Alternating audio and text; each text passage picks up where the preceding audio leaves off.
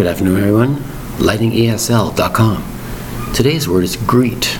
Greet, one syllable, spelled G-R-E-E-T. Now, the word greet is very, very important. Any social connection between two creatures is called a type of greet. To greet somebody. Greet you, greet me, for an interview, for a job. You walk into the room, for the very first time, you greet somebody. You shake their hands, you say hello, whatever it is in any culture. You might bow in a certain culture. The ability to greet someone is very, very important. It's your first impression. They've never seen you before, possibly. Even online is the first impression. You still greet somebody professionally, for a job atmosphere, for a non-job atmosphere. It's welcoming somebody with a smile, a handshake, whatever, like I mentioned before. You might say, the news greeted you in the morning. That's right. You turn on the radio. You're greeted by the news, the radio.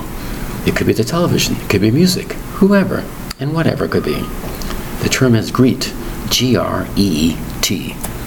Thank you very much for your time. Bye-bye.